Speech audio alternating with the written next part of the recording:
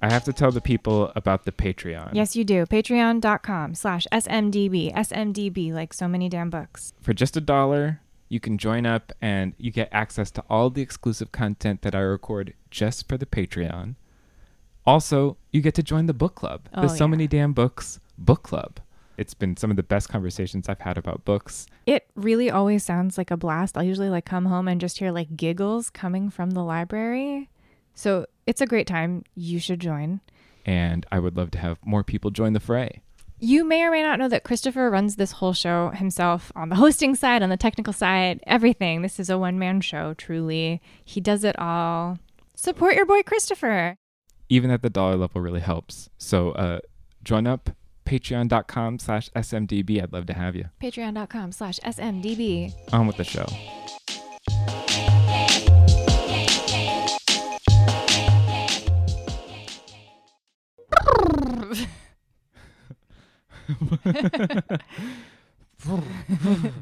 It's the flutter your lips. That's not. That's it, right? It's the same thing. So many damn books. Hello and welcome to So Many Damn Books, a blessing, a curse, a podcast. My name is Christopher and I'm joined in the damn library in person with the co-owner of the damn library, my spouse, publishing professional, Sarah. Hi. Hi. I think we can workshop that tagline. No, we can't. I love my tagline. You can't change it. I'm so glad that you agreed to do this to help wrap up the year of reading. Thanks for having me. What a year. What a year. What a year. What a year. 2022 has been all sorts of terrible things, but luckily there has been some lovely reads along the way. Yeah, I mean, it sounds a little bleak to say that, like, the only good thing was books this year. There's a ton of bleak things that you can say about the year when you're trying to sum it up. You just look back at the wreckage and just think, like, we were given this shiny new year at the beginning, January 1st, and look what we did with it. Yeah, nothing good. I don't know if that's true. There's some good things, but before we go too far into left field, I wanted to tell everyone about the drink that I made for us.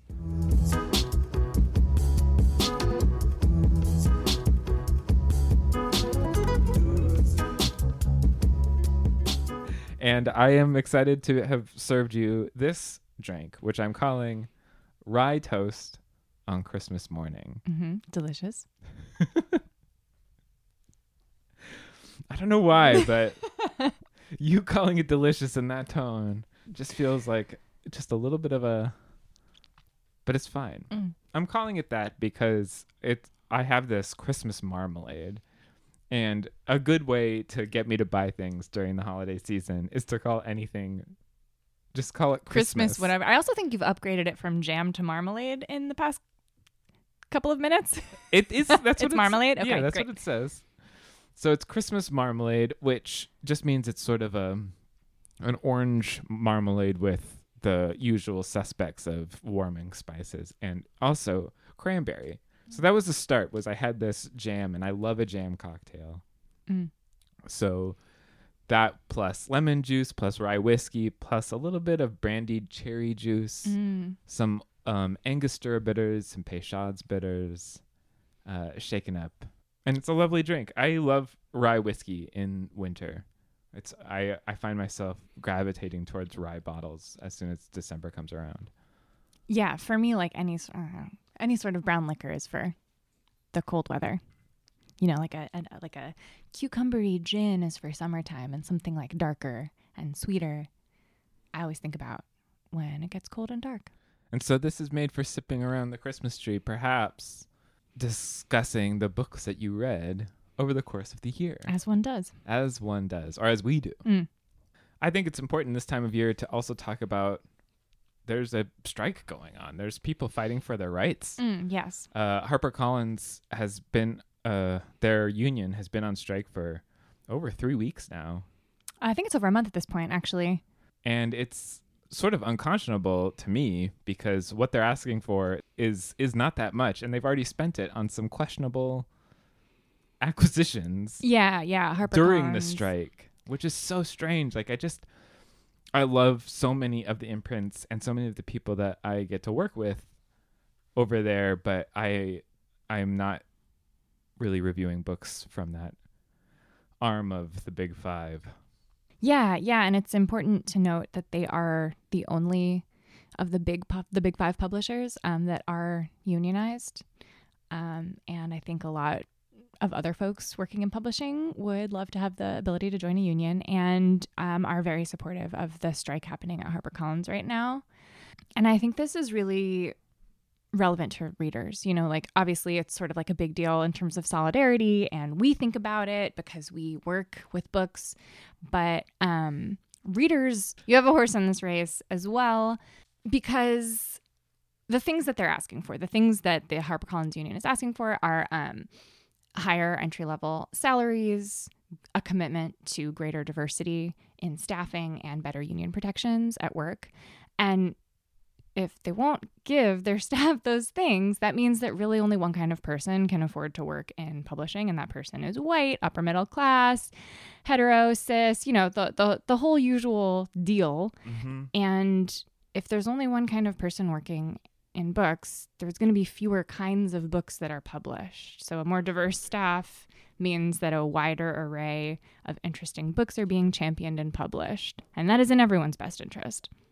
I confess to naive optimism that when this started, I thought like everything that they were asking for seemed so like a surprise that they didn't have some of these things in place. Right. And, you know, also just these stories that are coming out about how long it took for people to get to the type of compensation that they're after, which is a pretty low bar as far as New York salaries are concerned. Oh, for sure.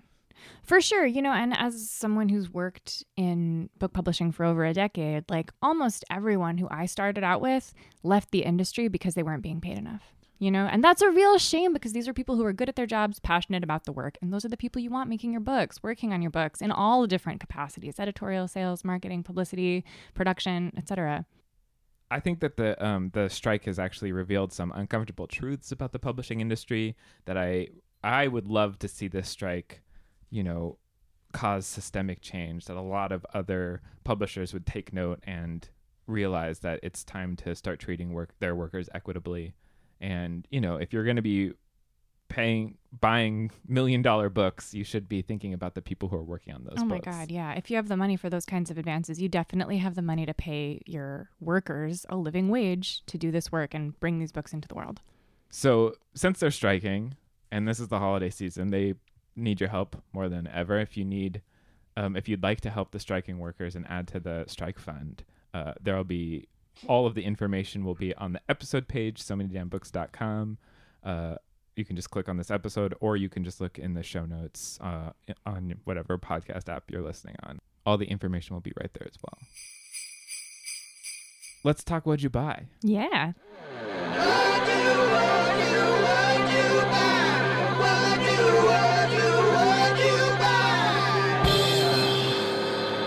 This is the season to really celebrate rampant consumerism. And so one is coming out in February of next year. One's coming out in June of next year. Oh, wow. And the one that's coming out in February is called The Sun Walks Down by Fiona McFarlane.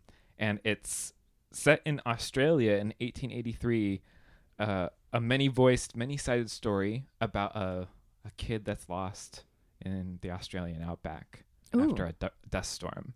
So you're following a 6-year-old, and you're following the sort of mobilized townspeople looking for him. And I love that sort of ticking clock, I guess, for a plot. Like finding the lost 6-year-old just seems like a great sort of tension ratcheting plot device. So I'm very excited to read this. And then another historical novel that I'm really, really excited to check out. It's called Deep as the Sky, Red as the Sea by Rita Chang Epig. And this one comes out in June. And it's about a legendary Chinese pirate queen. Ooh. Like, that's all I read of the synopsis, and I was like, sold. Sold, yeah. I'm very, very curious to read about a pirate queen. That cover looks really cool, too. Yeah, beautiful cover, both of these. Yeah. Really, really excited about what this means for the 2023 reading landscape. Have you gotten anything good? Yeah. So this year I've like entered my nonfiction era, I suppose. Mhm. Some people are entering their villain eras and I'm just reading nonfiction, which is atypical for me. But I picked up this book called Credibility by Deborah Turkheimer. It actually published last year. And the author is a legal expert. And basically it's just about why we tend not to believe credible accusations of sexual abuse, intimate partner violence, misconduct, etc., and why, culturally people tend to trust and protect and defend abusers instead, and what we can do to change that narrative. That sounds fascinating. Totally. And urgent and necessary. It's maybe not a pirate queen, but it's really important, interesting stuff. Yeah, that sounds great. So those are the books that we are looking forward to reading, but we've already got some good things to look back on that we've read this year. Yeah. Memorable books in our recent pasts. This year I read all sorts of. I went on a weird children's survival book bender. This is the year I feel like I truly deeply got into audiobooks because of the Libby app. Libby, if you don't know, is an app that's connected to your public library if they're signed up for it. And it gives you the same access to ebooks and audiobooks that you would have from your regular library. And it just all delivers it to the app. It's absolutely incredible, unbelievable technology. And it was truly the only thing holding me back from listening to a lot of books was, just being on the credit system of a membership and I would just choose the one book I would listen to that month, and that would be it. But now it's truly like a kid in a candy store, because I also feel like I find more moments throughout the day to be listening for like 15 minutes that I would never usually picking up a book. Right. Libraries are great. Amazing. Absolutely And wonderful. I also think it's worth noting, if you've been frustrated by that technology in the past, this is new. They've changed it recently, and it's all seamless and beautiful, easy to use. Do it.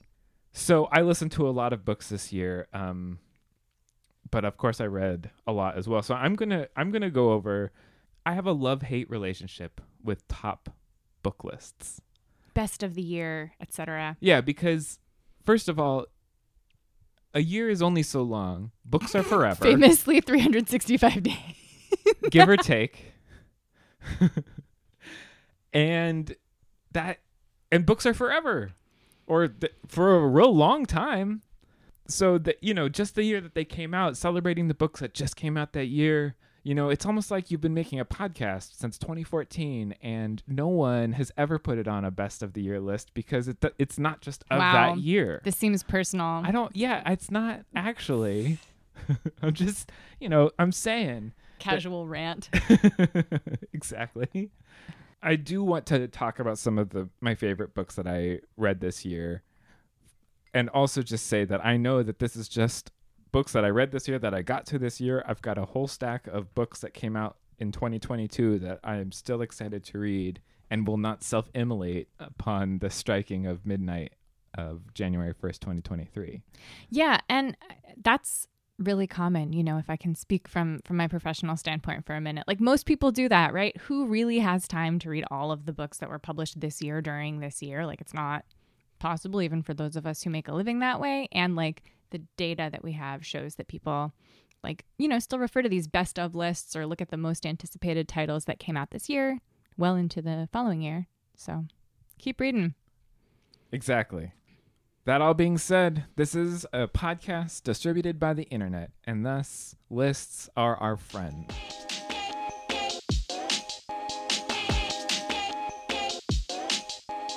One of my first ones is Thistlefoot by Jenna Rose Nethercott. Had her on the podcast.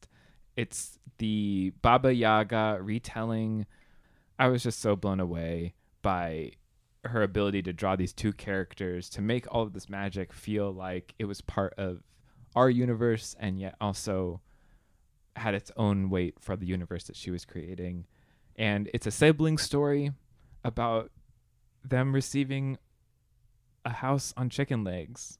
I mean, what a crazy thing to render into something that is absolutely believable and something you can get lost in. What an inheritance. Yeah. Even in the realm of fairy, you can't The rent is too damn high. yeah, to have any actual like planted land. No, it's got to move around. Do you want to highlight a favorite of yours? Yeah.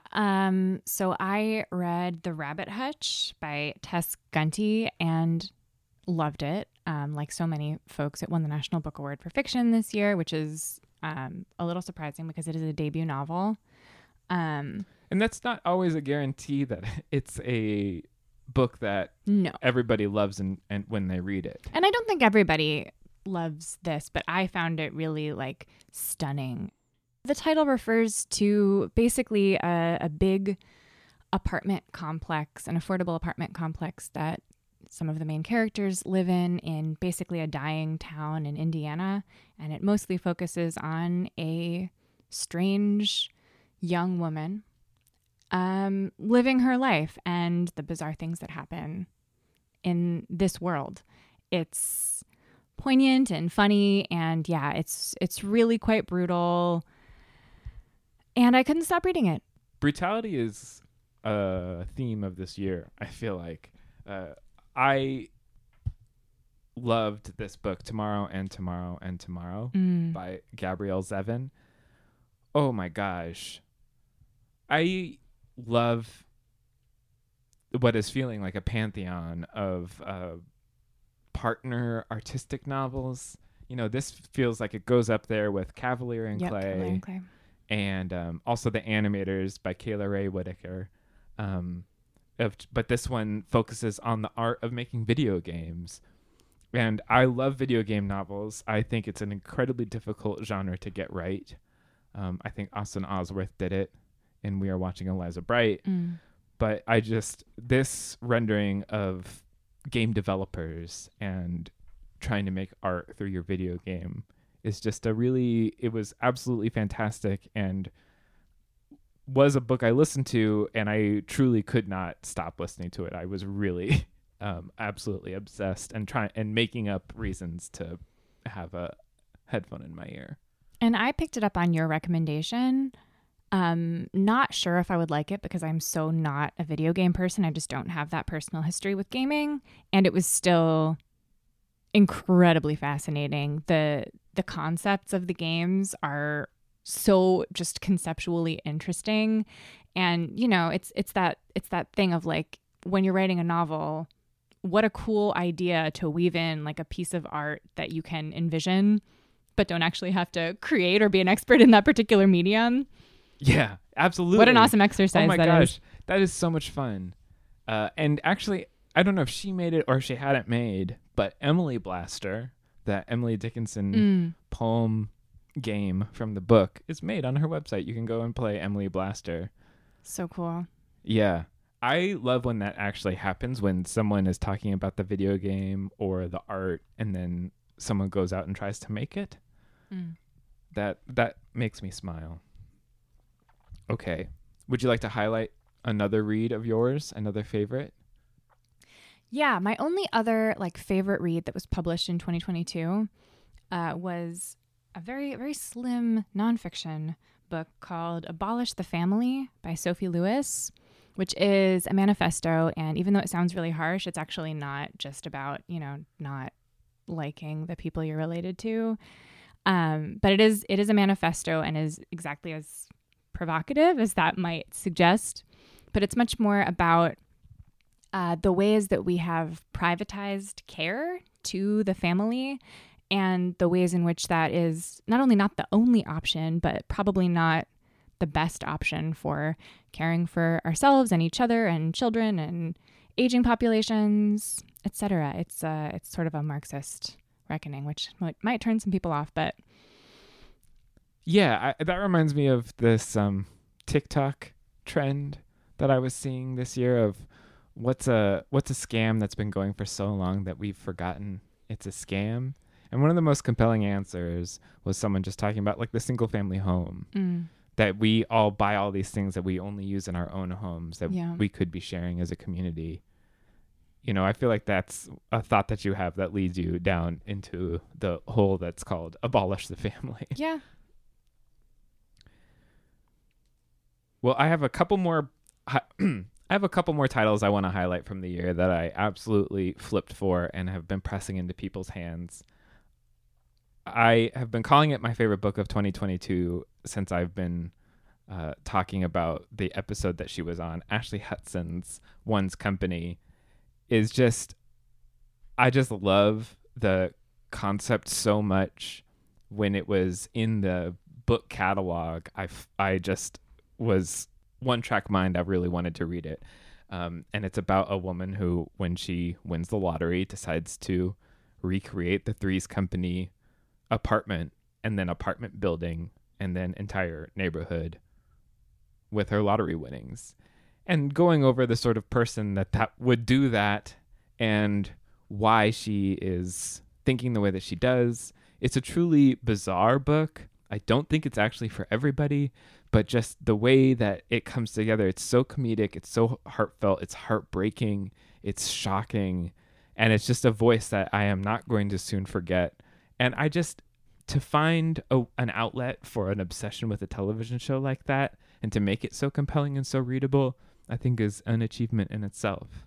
And if you can hear the theme song like I can right now as you're talking, just sort of like underneath your words, it might be for you.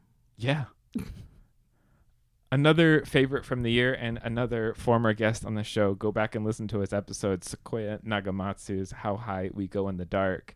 I have a very stark memory of just standing in the cold dog park watching our dog Ramona cavort around as I was tearing up over one of the stories in this story collection that's comes together sort of a novel and stories. I love those. And there's also an early on chance that he takes that I've talked about with him, which is just a part of the story that's narrated from a void. And it's, even though it gets so high concept, he really makes these characters seem very real. And I just think that is really magical.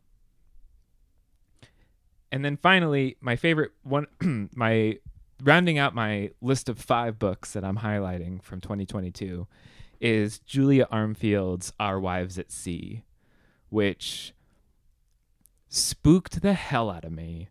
It's about a woman whose wife has been off, her submarine had a horrible accident and she's come back different and needs to be in salt water all the time. And it's a horror book also about the unknowability of your partner, that love only gets you so far. I love when a book catches you off guard, and this one was so compelling. And yeah, I am looking forward to reading more from Julia Armfield because this was a great, more submarine novels. I'd like to read more. Ooh, yeah. More novels set under the sea. What a good niche genre. So those are the books from 2022 that were favorites, but I also want to highlight some books that came out in the previous many years that books were, 2022 wasn't the first year of books. There's been books coming out. No, there's been books before then. Wow. And so I wanted to talk about a few things that, I discovered in the landscape. I'd love to hear some of the things that you found out too. Oh, yeah. One of my other favorite books that I finally got to this year was Braiding Sweetgrass by Robin Wall Kimmerer, which, I feel like has been recommended repeatedly.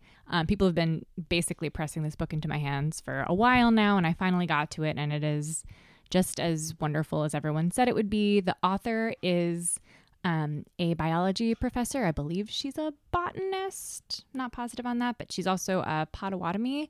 And it's just such an interesting weaving together of those two perspectives, like an indigenous perspective on the natural world also melded with the science. And in some ways, it's a really optimistic read, which I was not expecting. Humans can coexist alongside nature in ways that aren't harmful or damaging. It's much more optimistic than all that, and I really enjoyed it.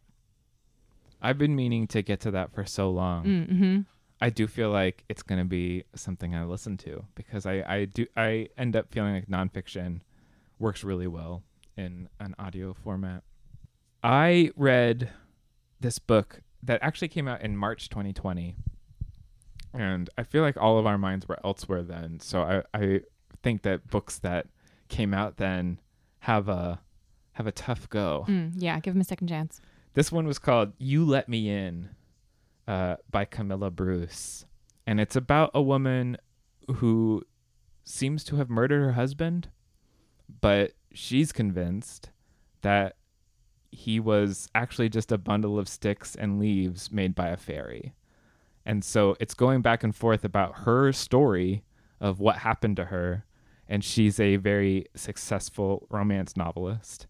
And it's so strange. You leave the book, you're still not sure who you believe.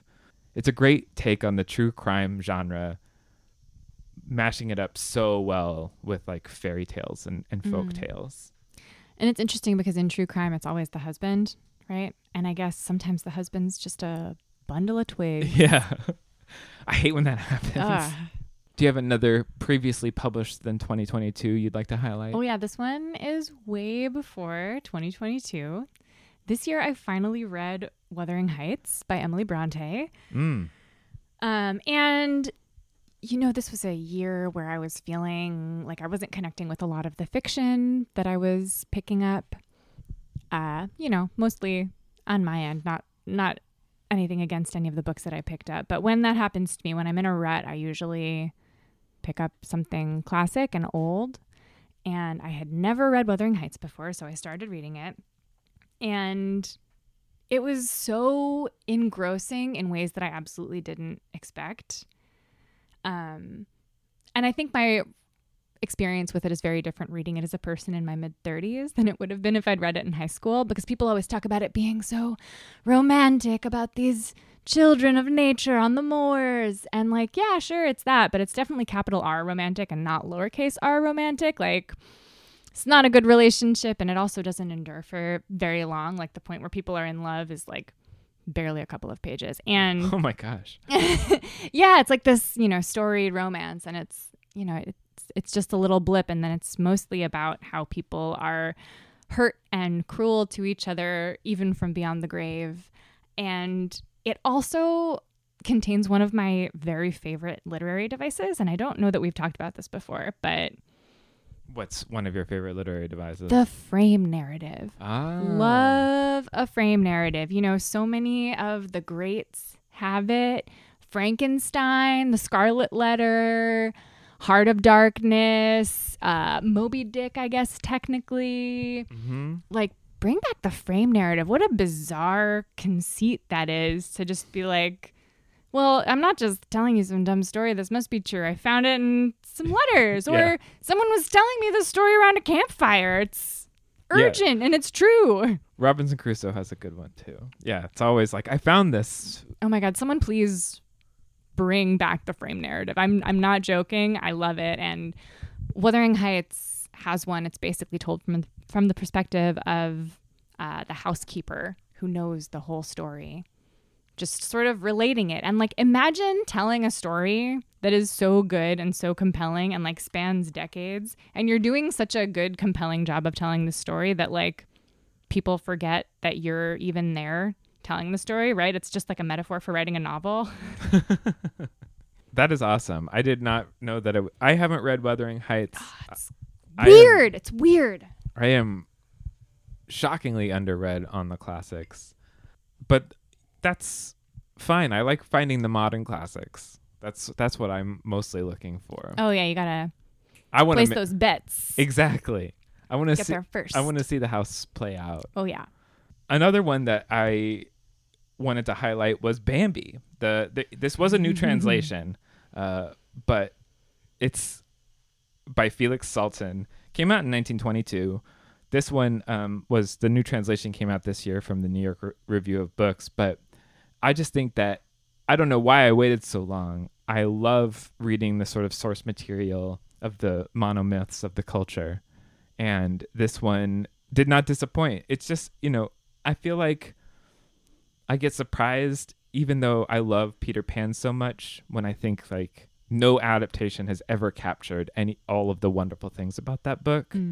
But for some reason, I don't give that same amount of leash to any of the other classics. Oh, yeah. And so that when I discover one, it's like, oh, this is really great because it's a classic, of course.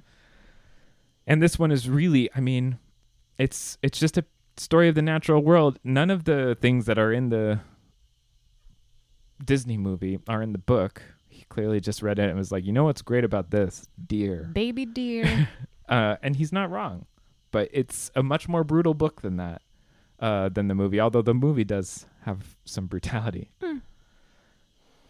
Oh, it's like the first time you read The Little Mermaid after seeing the Disney movie. And she turns into sea foam. Right. Spoiler, I guess. Yeah, it makes me really I really would like to read Pinocchio now. Oh. Because I did see the By new Carlo Collodi. Mm-hmm. And the newest movie that Guillermo del Toro made with stop motion, which is totally delightful and fantastic, by the way, made me even more curious because I feel like it captured some of the darkness that I imagine is in there, but it made me think like, I bet you there's even more darkness in this thing. Books get to be so much weirder than movies. That is true. Even in Guillermo del Toro's mind. Yeah. Do you have one last recommendation from your year of reading? Oh, another book that I read that I loved and was published actually in 2021 was Detransition Baby by Tori Peters. Yeah, this is a perfect example of what we're talking about, that like Just didn't get to it. books. Yeah, it's still on my shelf too. I'm definitely going to read it. It's just books jump the line, things happen. Totally.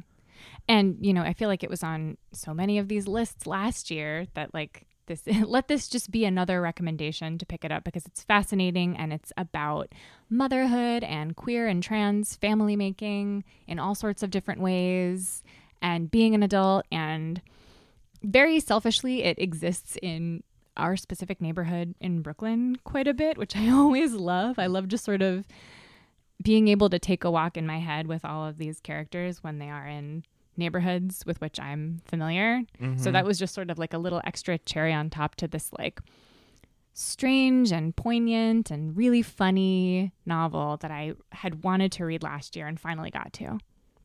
Yeah, well, I'm definitely going to. I also love reading a book that's taking place in the neighborhood or a neighborhood I used to live even.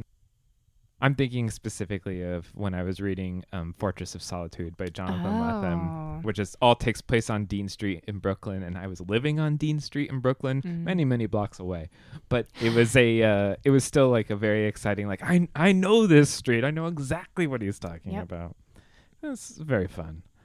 Books can be really fun to read, and I am so excited about next year. And all that I am trying to have in store for the podcast. I've already got some really exciting interviews lined up for the new year. I'm also figuring out what to do for the cool people that support me on Patreon.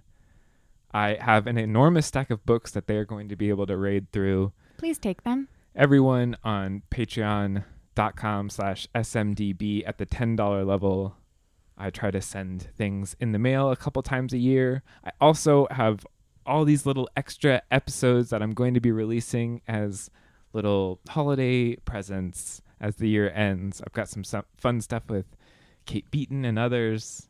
If you find yourself with dollars that you're using to support things like podcasts, you can also go and support the HarperCollins Union Strike Fund. And any strikes that are there. It seems like there's a strike wave. University professors, journalists, So go and support your local, solidarity as much as possible. Workers of the world unite. This has been a really lovely year, and I'm so glad for all the listeners that ever listen to this show. And I'm glad for you coming on, Sarah. Thanks for having me. I love talking books with you. Mm-hmm.